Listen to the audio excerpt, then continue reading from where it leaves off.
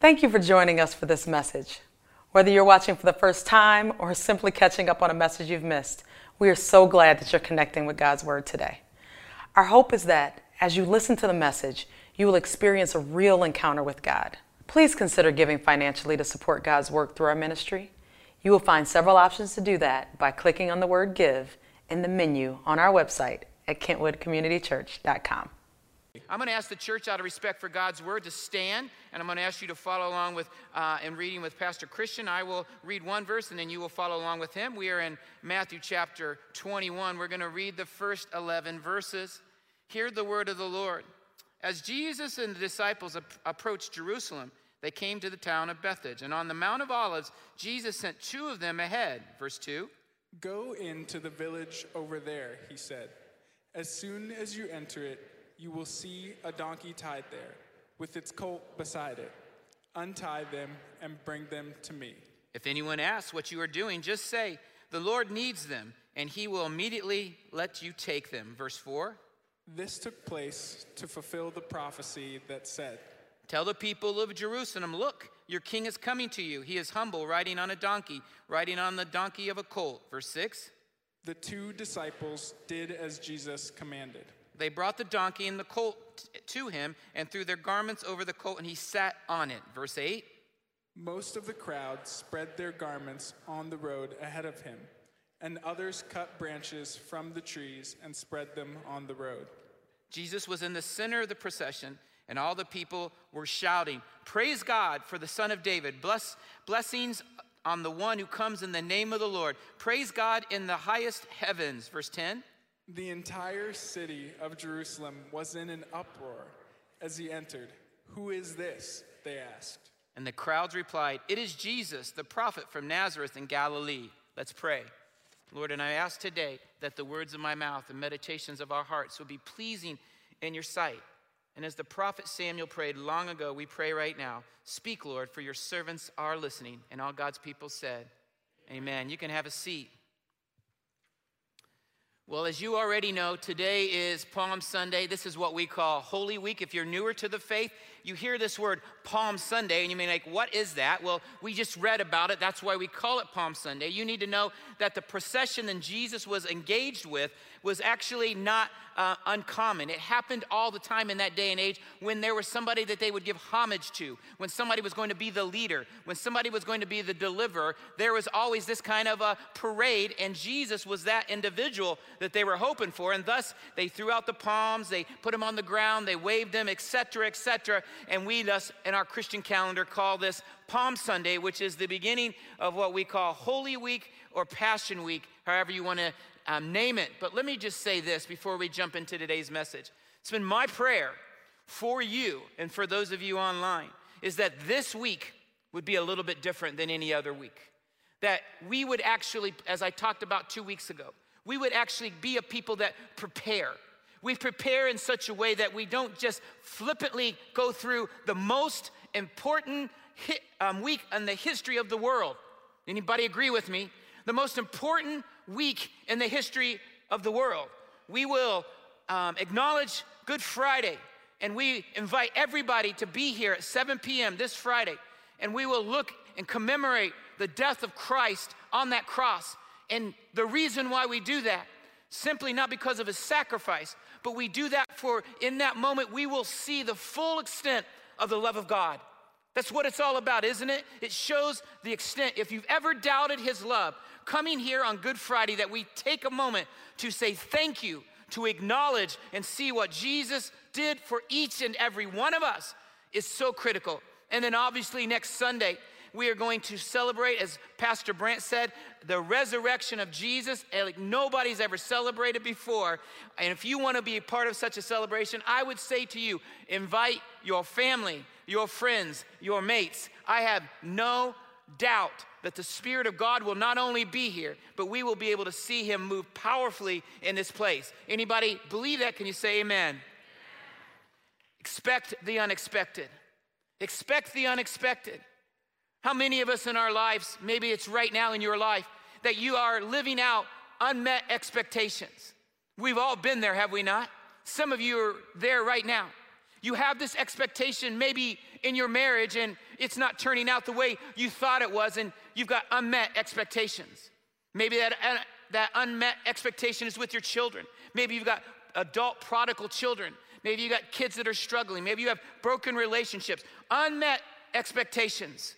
Maybe it's in your profession and in your career. Maybe it's your life in general. You look at your life on this Sunday and you kind of take an inventory of everything, and you kind of go, wait a minute, I never expected this. I never expected I would be here. I never expected that I'd be going through all of this. Let me say to you today that living continuously in a life of unmet expectations is dangerous. It is very, very, very dangerous. And I want you to understand that here's Jesus that we read about. Spent 3.5 years with his closest people, 24/7. To put that in perspective, I'm not with my wife 24/7. And if we were together 24/7 after 30 years of marriage, I would learn some things about her.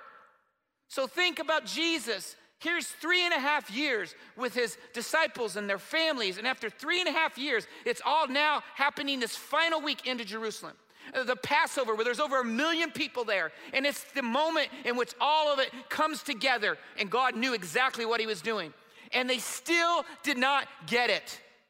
They still didn't get it after 3.5 years. They had unmet expectations. And what we see happening in this parade is simply this. The translation didn't do justice to it, but most translations uses the word Hosanna. And we all know that as he came marching in, they had their expectations.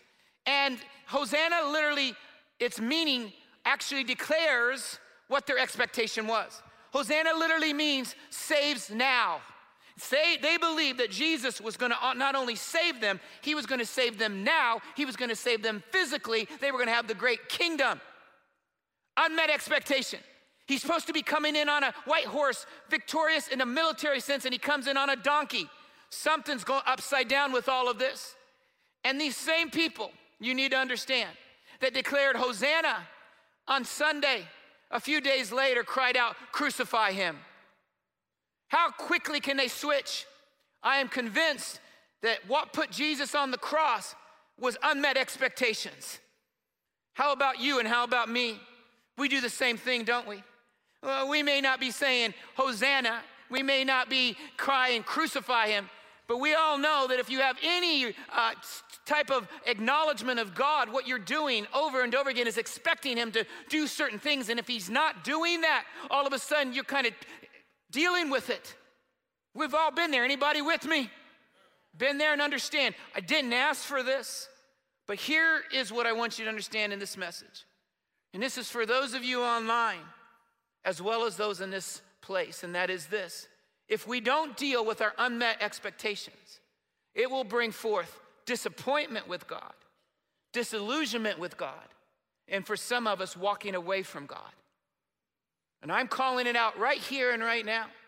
There are those in this sanctuary and those of you online. You are one of those descriptions. Some of you are so disappointed with God because he's not met your expectation.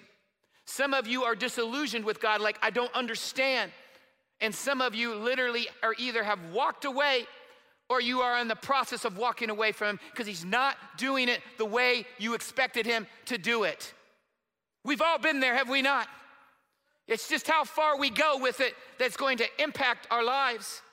And I want you to realize, as we look at this, I just want to give you three expectations that were unrealistic that we have. There could be lots of them, but I just want to give you 3 this morning that I believe that many of us live with and we got to deal with. The first unrealistic expectation of Jesus that we have is this: expecting my way to win. Expecting my way to win. Would you repeat after me? Somebody say, your will be done. One more time, your will be done. Now let's be honest. If we're truly honest, we all think our way is best. Yes or no, church? We think our way is always the best. I know I do. And we always want to win. Dangerous. If you're thinking that's the way it's supposed to be, that all of a sudden that my way is supposed to always win. I'll be frank with you. When I was a little bit younger and my wife and I began a pioneer work in the Islamic world with a team, there was a lot of struggles. And in all of that, all of a sudden there was this creatively difficult moment where some of the team members decided that I was no longer the team leader. And I was trying to respond in the middle of all of that stress, and I was kind of pushing the envelope, saying to them that I have to win. My way wins because I'm the leader, and I'm doing it for God anyways, so I deserve to win. It almost not only destroyed me, not only almost destroyed my wife, it almost destroyed the entire mission as we understood it. Because I believe that if I sacrifice and I do everything, my way wins. It's a dangerous way to go, isn't it? Your will be done, not mine. The disciples were there too, were they not? You remember in Luke chapter 9, their motives are made known. Like, hey, Jesus, we gave up everything to follow you. And we're sacrifices and we're doing all this stuff and we're doing where you say to go, we go. When you're saying to serve, we do all this. But here's what we really want to know. Who's going to be the greatest? Who's going to win? Seriously, look at it. Who's going to win? That was their expectation. And Jesus is like, you don't get it. It's not about winning. It's about following me. It doesn't stop there. You can go, I believe, in Mark chapter 10, and then you have John and you have James, and they pull Jesus off and they go, hey, Jesus. They kind of do the lobbying bit. Hey, Jesus, when your kingdom comes, can we sit at the right and the left? Come on, Jesus. And then it ticked off all the other peeps, and they're like, what are you doing? And if the disciples were all about expectation that their way wins, how much more are we doing exactly the same thing with God? And if we do that, it's what I already said. First thing you're going to find out is your way will not always win. And when that occurs, disappointment with God will be birthed. Disillusionment with God will be evident. And a temptation to walk away from God will always be there. How do you respond when you do not win with your life? The disciples learned quickly winning wasn't what they thought, right? If we're really honest, they were humbled, they were persecuted, and they were killed. You still want to follow Jesus? Mark chapter 14 tells us clearly, Jesus said, and he demonstrated to us, this is what winning's all about. And we'll look at it in this Passion Week. He's in the garden, and he's like, Lord, Father, if it's possible to take this cup from me, please do it. But what did I ask you to repeat? But not my will, your will be done. That's what he declares to them, right? Your will be done. And he demonstrated to us the act of winning is actually pleasing the Father, not getting my way. Now let me just call it out. I apologize on behalf of the Capital C Church in America. We have preached something completely contrary. We have actually set you up. We have set you up for years. We've given you all the full formulas and all the how-tos and said to you that if you do all of this, you for sure will win. And many of you followed in suit because you follow what people, laws and rules tell you to do. And all of a sudden you become disillusioned because you didn't win. And you're like, well, what's up with all of that? I apologize because that's not the gospel according to Jesus. You want to know the gospel according to Jesus? Well, I'm going to tell you whether you want to or not. He said to us in Matthew chapter 24, verse 9, if you want to win, you got to follow my example. I'm paraphrasing. My example is pretty simple. They persecuted me, they're gonna persecute you. They hate me, they're gonna hate you. They're gonna kill me, and some of you they're going to kill. That's the gospel according to Jesus.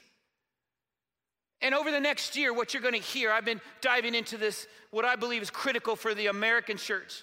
I believe the churches around the world get it. We don't. And it's a theology of persecution. We simply don't know it. We don't want anything to do it. We've lived in a bubble by faith, and I'm here to declare to you, we've got to prepare the church now in order for the church to stand when things get tough. Can I get an amen? I will declare to you that the church was birthed. You can look at it historically. You can look at it biblically. The church was birthed at the blood of the martyrs. And that's how the church was birthed, whether you believe it or not. That's the reality. And it grew, it was birthed by the blood of the martyr, but it grew out of something that they modeled from Jesus himself, which we will acknowledge on Friday. And what did he model? They beat him, they scourged him, they messed him up. He was a man with no sin. And there he was in the middle and had all the power and all authority. And he had the ability to say, enough is enough. And on the cross, what did he do? He did not retaliate. What did he say? Father, forgive them. The most powerful tool on the planet. And the early church started to practice that.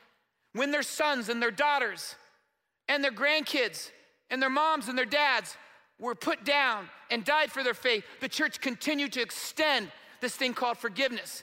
And it brought down and it spread in a way that the church was able to reach billions of people. That's just a touch of the theology of persecution. So you may think, well, what does this have to do with winning? It's trying to give you a perspective. If you have an unmet expectation of what winning is, you will win. Good news, right? You will win. Paul even tells us in 2 Corinthians chapter 8, or chapter 4, I should say, you may feel perplexed, you may feel crushed, you may feel you're down and out, but I'm here to tell you the opposite is true, that I will be there exactly the moment that you need it. You won't always win, but you will win always when you follow the will of the Father. Can I get an amen, church? The key point is simply this: we win, but not how we expect it. We win with his presence, his purpose, and his promise. That's a good sermon right there.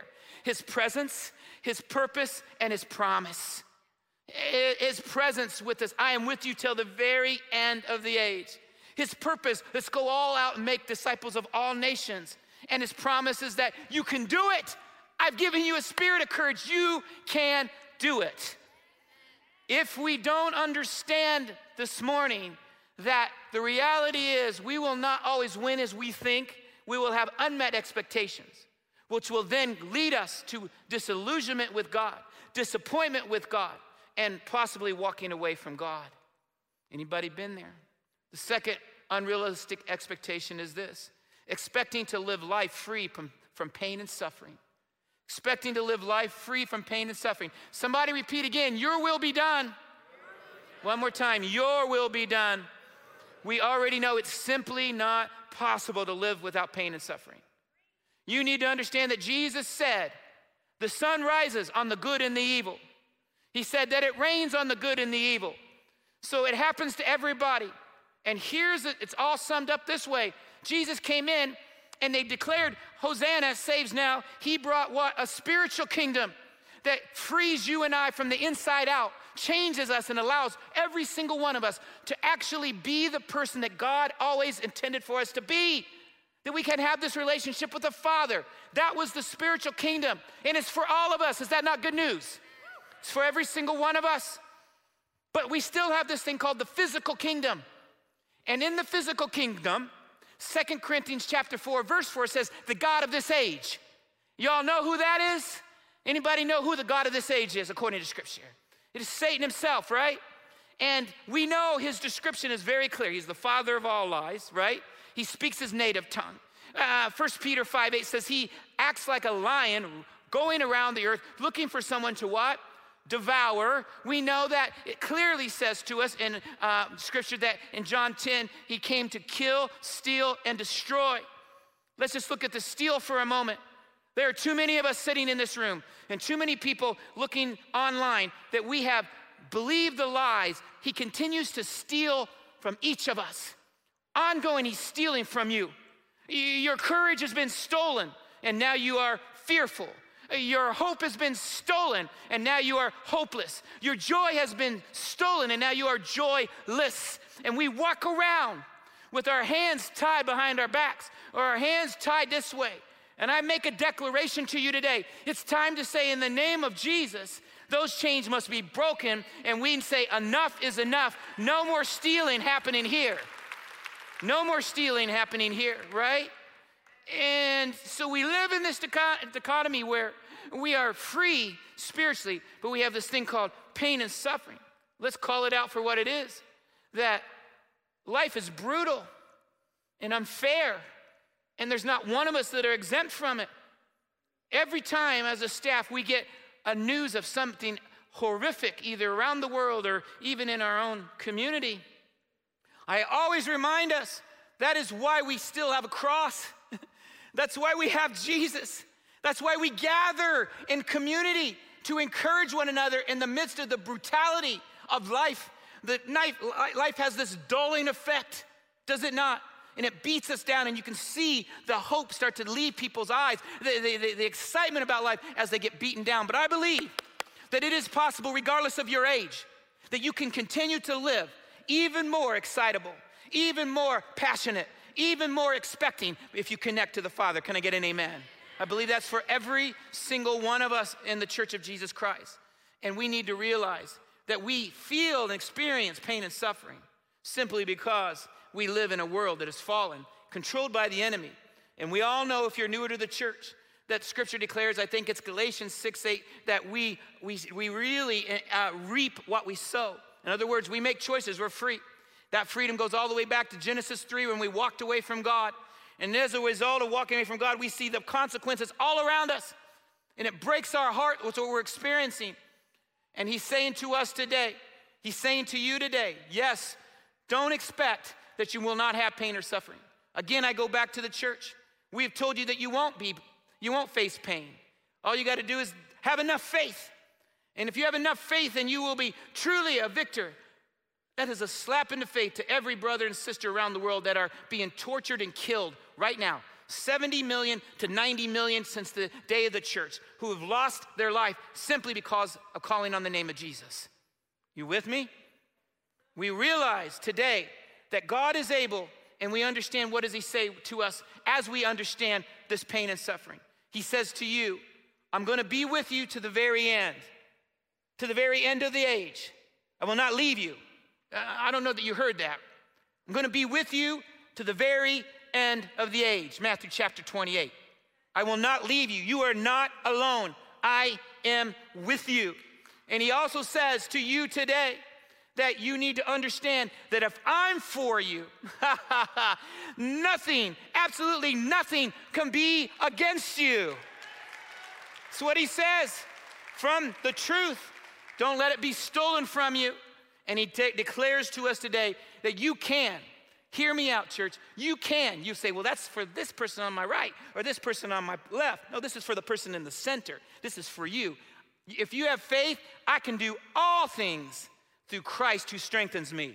So you will go through the fire. We will go through the pain and suffering. But in the middle of the pain and suffering, you will see the glory of God. You will see the power of God. You will see the church rise up. I've said over and over again, it doesn't matter how bad and how difficult it will get on our planet and here in this country. It will be the church's greatest hour. I believe that with everything I've got. Don't listen to the clippings. Don't listen to the news. Go to God's word and come together. That's why we're in the middle of a series called Why the Church? Because we believe that God has chosen a church because you are the church. Can I get an amen? You see, Jesus told us about how this happens, that truth I just said to you. It happens in Matthew chapter 7 on the Sermon on the Mount. He's like, you have to make the choice. Where are you building your foundation?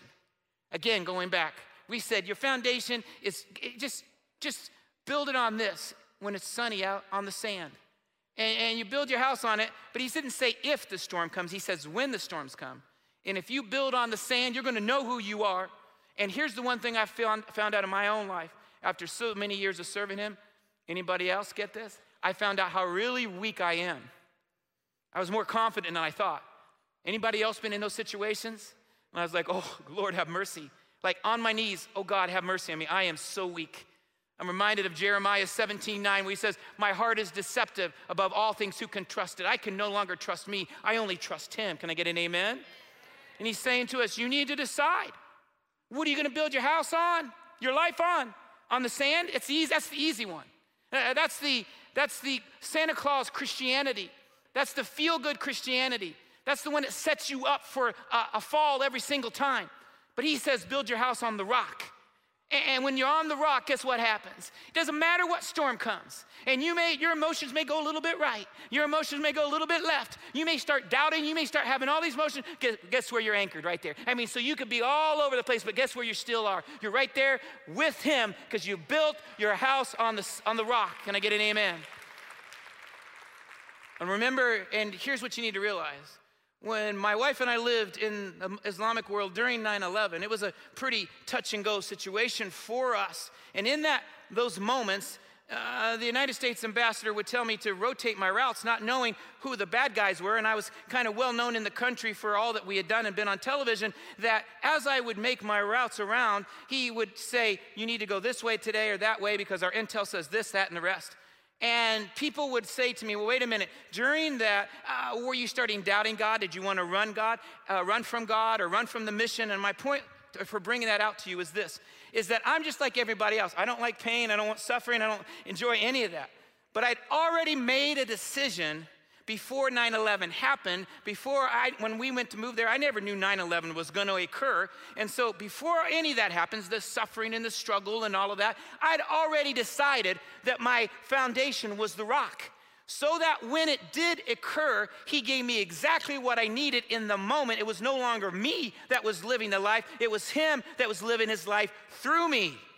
And so often for many of us, we do what I call 911. We call out to God in the middle of the crisis. And it isn't that God won't come through, but you can't always be up and down and like a roller coaster with God. When it's all good and fine, you say, yay, God, but you go live your own life. And then when you're in the middle of the crisis, then you crawl out to God and say, God, deliver me, and now I will serve you the rest of my days. It doesn't work that way. That's building your house on the sand. Build your house on the rock today so that when pain and suffering comes, you will have the strength to be what God wants you to be in the middle of it. And that's good preaching whether you like to hear it or not.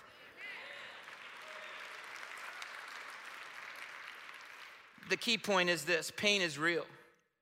But Jesus has provided the answer to suffering that we experience, amen? Unmet expectations. I shouldn't have pain and suffering. And if you've bought into that bill of goods, you will become disillusioned with God, disappointed with God, and possibly walking away from your faith. Let me give you the last one. That is this, the unrealistic expectation of Jesus, expecting that relationships will be without conflict. Expecting that relationships will be without conflict. Can you again say, your will be done? One more time, your will be done. Let me bring you back to Jesus. Jesus says, I'm bringing a sword, and houses will be divided in the last days. Houses, you read it. Brother against brother, mother against daughter. We're seeing it happening right today, right? What does he mean by all that? What he means is simply this. If you are a follower of Jesus Christ, and you truly are going to live out the gospel of Jesus, it's not going to be accepted by the world around you. And we're seeing that at epic levels today, quickly than we can even begin to blink our eyes right now. The lines are being drawn, and when you live out the truth, there's going to be conflict around you as a result of being light in the midst of darkness. 1 John clearly declares, what does light and darkness have in fellowship with one another? Nothing, absolutely nothing. You will shine like the stars in the universe. You will shine like the city on the hill. All of those things are the realities that we need to understand, that we will have conflict simply because we live out Jesus. Can I get an amen? Now let me give you a second quick analogy to all this is this. We also, James tells us, we have conflict amongst one another. And the reason why we have conflict against one another, James says, you quarrel and you fight because of the battle that battles inside of you. You got issues inside of you, and that starts to show itself in other relationships all the time. Let me ask you to do a little inventory of your life right now. If you think through the last 6 months, are you in continual conflict with family members? Are you in continual conflict with other Christians, et cetera, et cetera? If you are in continual conflict, ongoing, you've got to have self-awareness through the power of the Spirit to know that maybe it's not just them.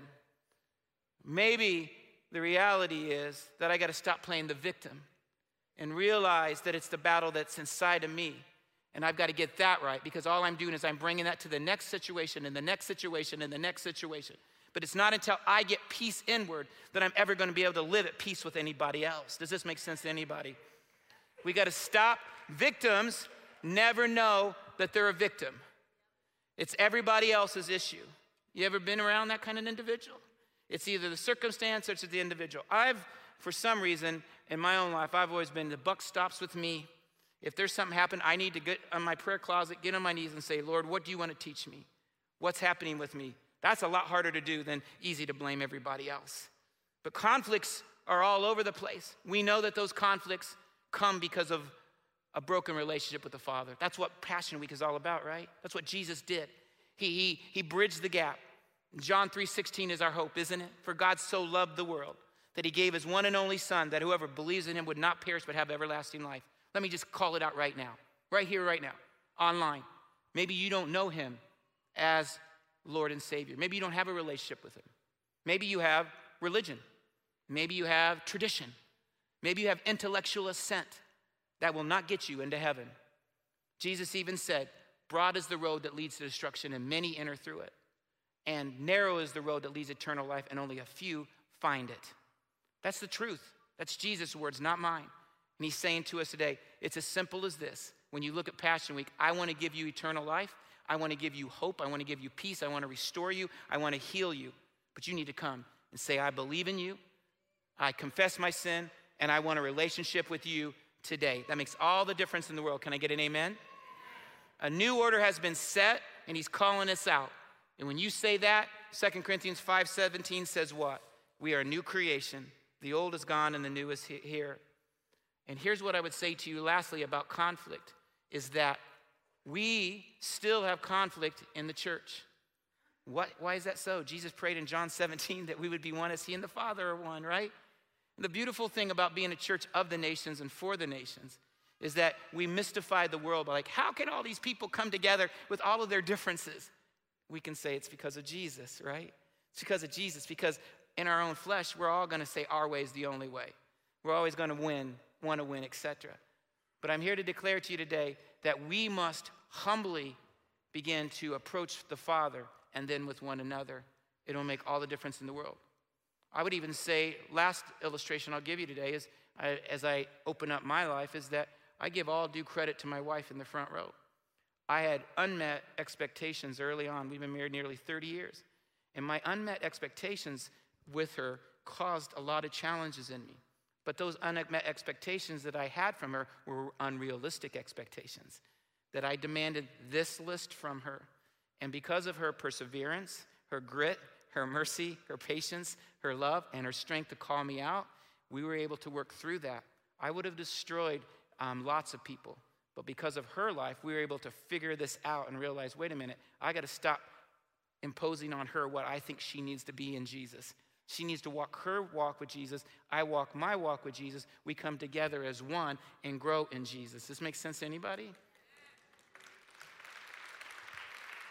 So, if we believe the unrealistic expectation that if we come to Jesus, all of a sudden we won't have conflict, some of you avoid conflict like the plague. You do. Let me just say something. We're actually going to do a series on conflict this year. Sounds like a good thing to do, right? But let me just say this. It is actually worse to avoid it than to deal with it. Everybody thinks because of my, whatever you want to call my personality, whatever that is, that I would have lots and lots of conflict. The opposite is actually true. Because I'm one that wants to deal with it immediately, biblically, in love and restoration, and in humility.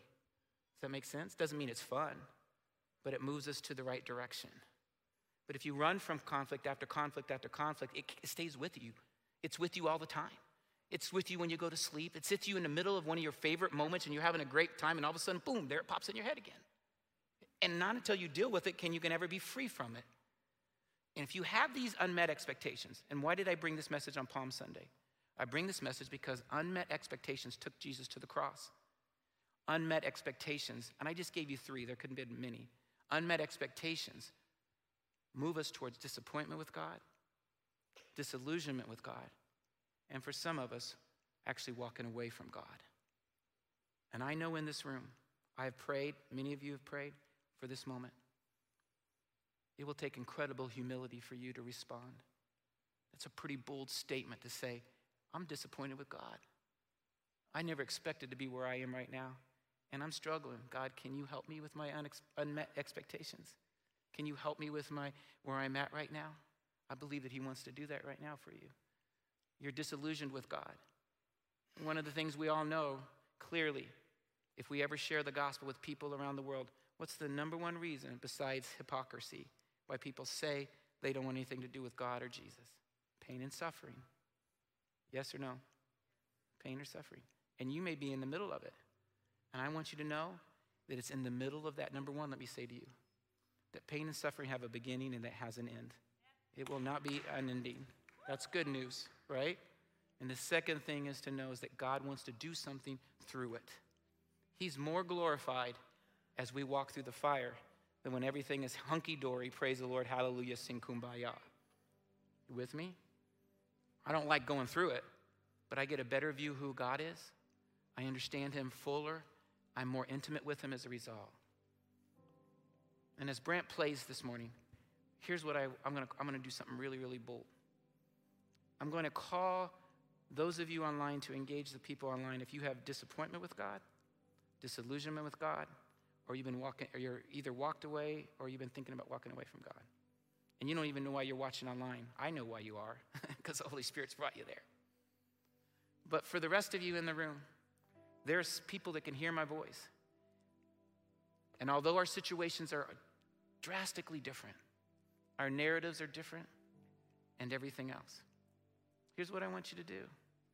If what I just described to you is your life right now, I want to pray with you. I don't know if it's one person or if it's 10 or if it's 300, but I want you in a moment to come down here and I want to pray healing upon you, deliverance upon you, that you could be the man or woman that God wants you, the son or daughter. Enough is enough. You with me? All right, as Brant plays, I'm going to ask the church to stand. Would you stand with me?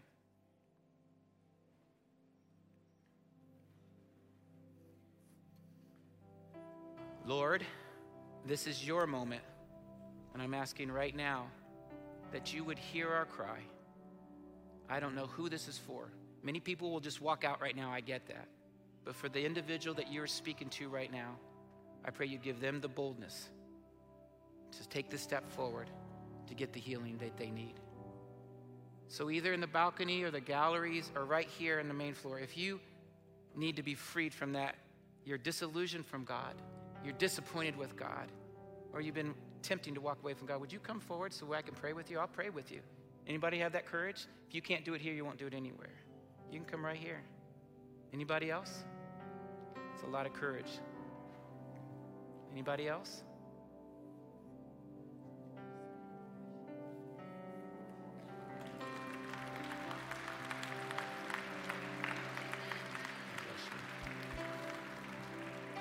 Come on, church. The rest of the church, you should be praying right now. People are coming. It's a pretty big deal, disappointment with God, disillusionment from God, thinking about giving up. If anybody else, this is your time. You may never, ever have this moment again. We're not promised tomorrow. We're promised this moment. And if you're there, I want you to come forward. Anybody else? I appreciate you guys' courage. It's a lot of courage to come forward right here. But I believe God wants to do something with all of us. Yes. We're going to be the church. Is that okay? God's been doing something recently pretty unique in KCC, and what have I said to you? Is that we're going to give time for people to respond. And so as Brant just plays, I'm going to ask a few of you to come, but I'm going to pray, and you're going to pray. So you guys can just keep my mic on. That's fine. Don't worry. I won't sing. And I want to pray with these individuals, but I want the church to come along. And then those of you there, don't walk away. We're going to be the church. Start praying right now for these individuals. Is that okay? Can we spend a few minutes just praying, intercede for the situation? I'm going to start praying. I'm going to ask the church to help me, and we're going to pray for them. So Jesus, I pray right now that you would hear our cry for my sister. Whatever she's experiencing right now, you would grant her what it means to be completely freed. Whatever that disillusionment is, whatever that disappointment is, whatever that hurt and pain is, I pray right now you would grant that to her. In Jesus' name, hear my prayer for her. In Jesus' name, give it to her, free her. In Jesus' name, I thank you for little Miyoshia. Thank you for her life and right now, for the way you made her and created her. She's an amazing young woman of God.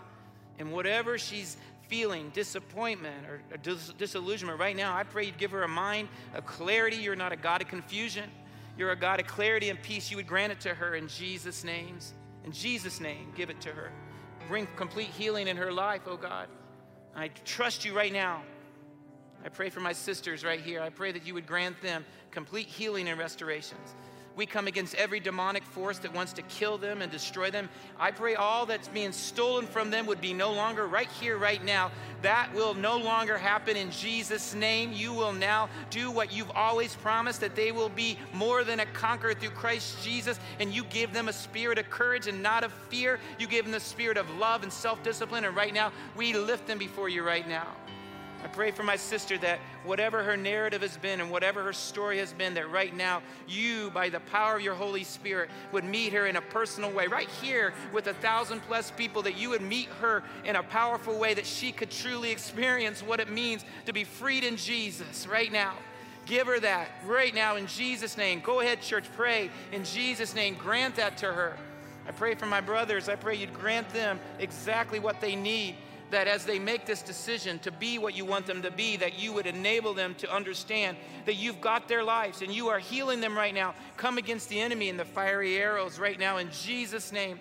I pray that you would give my sister complete restoration and healing, whatever it is she's feeling, whatever it is she's been experiencing. I pray the reality of the Holy Spirit in her life would begin this new work that wouldn't be theory, but it would be reality. It would move from her head to her toe, from her heart to her head, to her emotion, to her soul in every way. Grant her exactly what she needs. Come on, church, keep praying. This is not easy. I need your prayers as we pray. I pray for my brother right now. You know everything about him. And I pray in Jesus' name that there would be deliverance right now, that there would no longer be disappointment, there would no longer be disillusionment, but there would be clarity, and there would be hope, and there would be peace, and there would be intimacy with the one who created him right now. I pray you'd set him apart. You would gird your angels around him and enable him to be the man of God you called him to be. In Jesus' name, I pray for him. I pray for my brothers. You know what Don's experienced. You know what he feels. And I pray right now that as he continues to strive towards you, you would grant him what he needs in Jesus' name. You would enable him to be the man of God he's always intended to be, that you would break down the strongholds, release, and allow him to be truly free in Jesus Christ right now. May that happen for him supernaturally. We pray for that miracle. Come on, church. Pray for the miracle and the release in Jesus' name.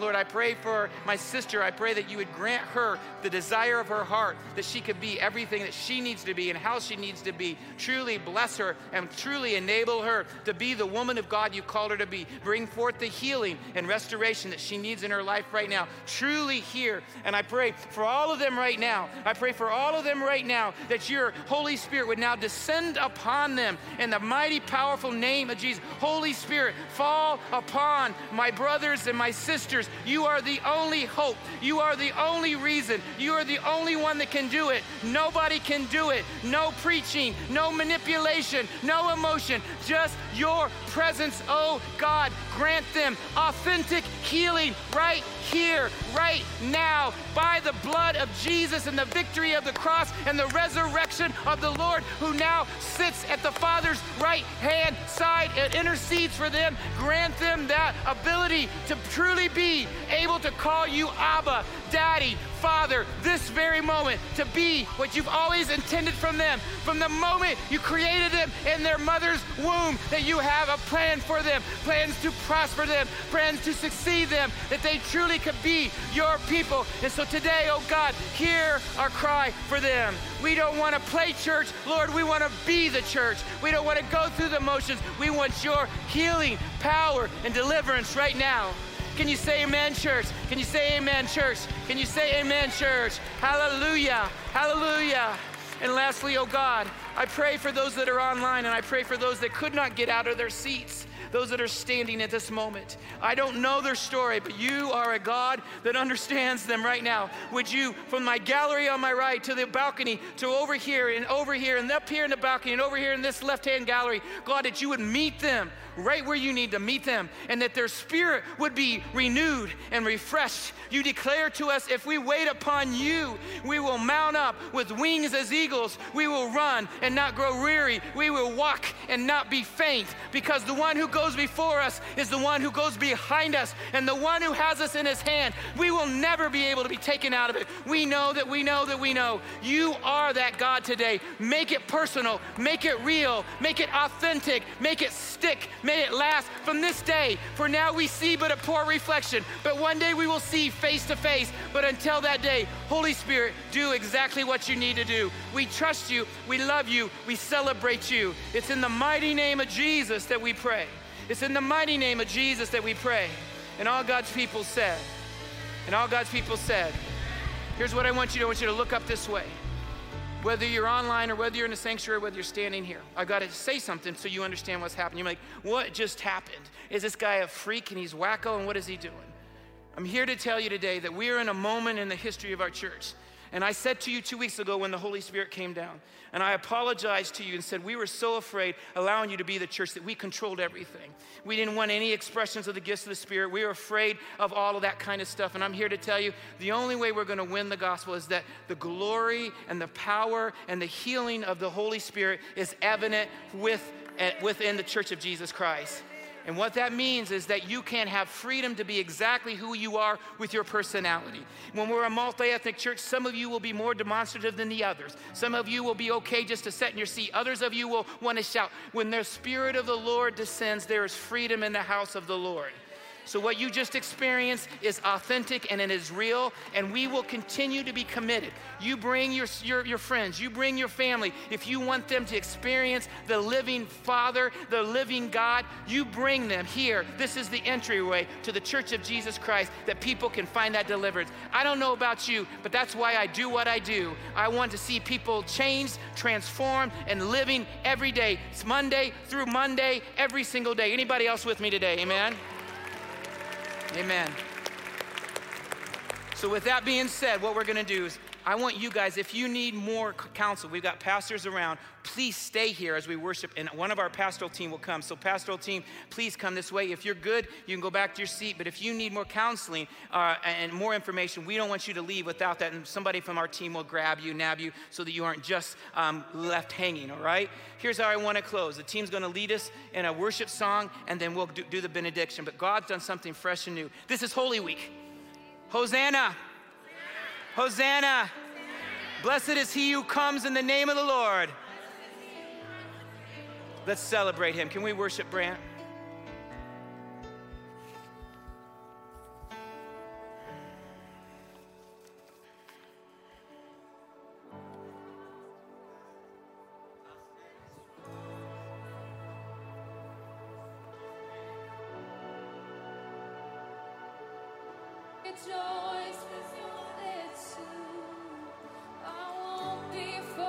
I feel it.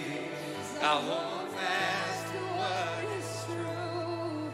If the cross brings transformation, you can hang me there with you. 'Cause death is just the doorway into resurrection life. I join you in your suffering, then I'll join with you in life. And in return,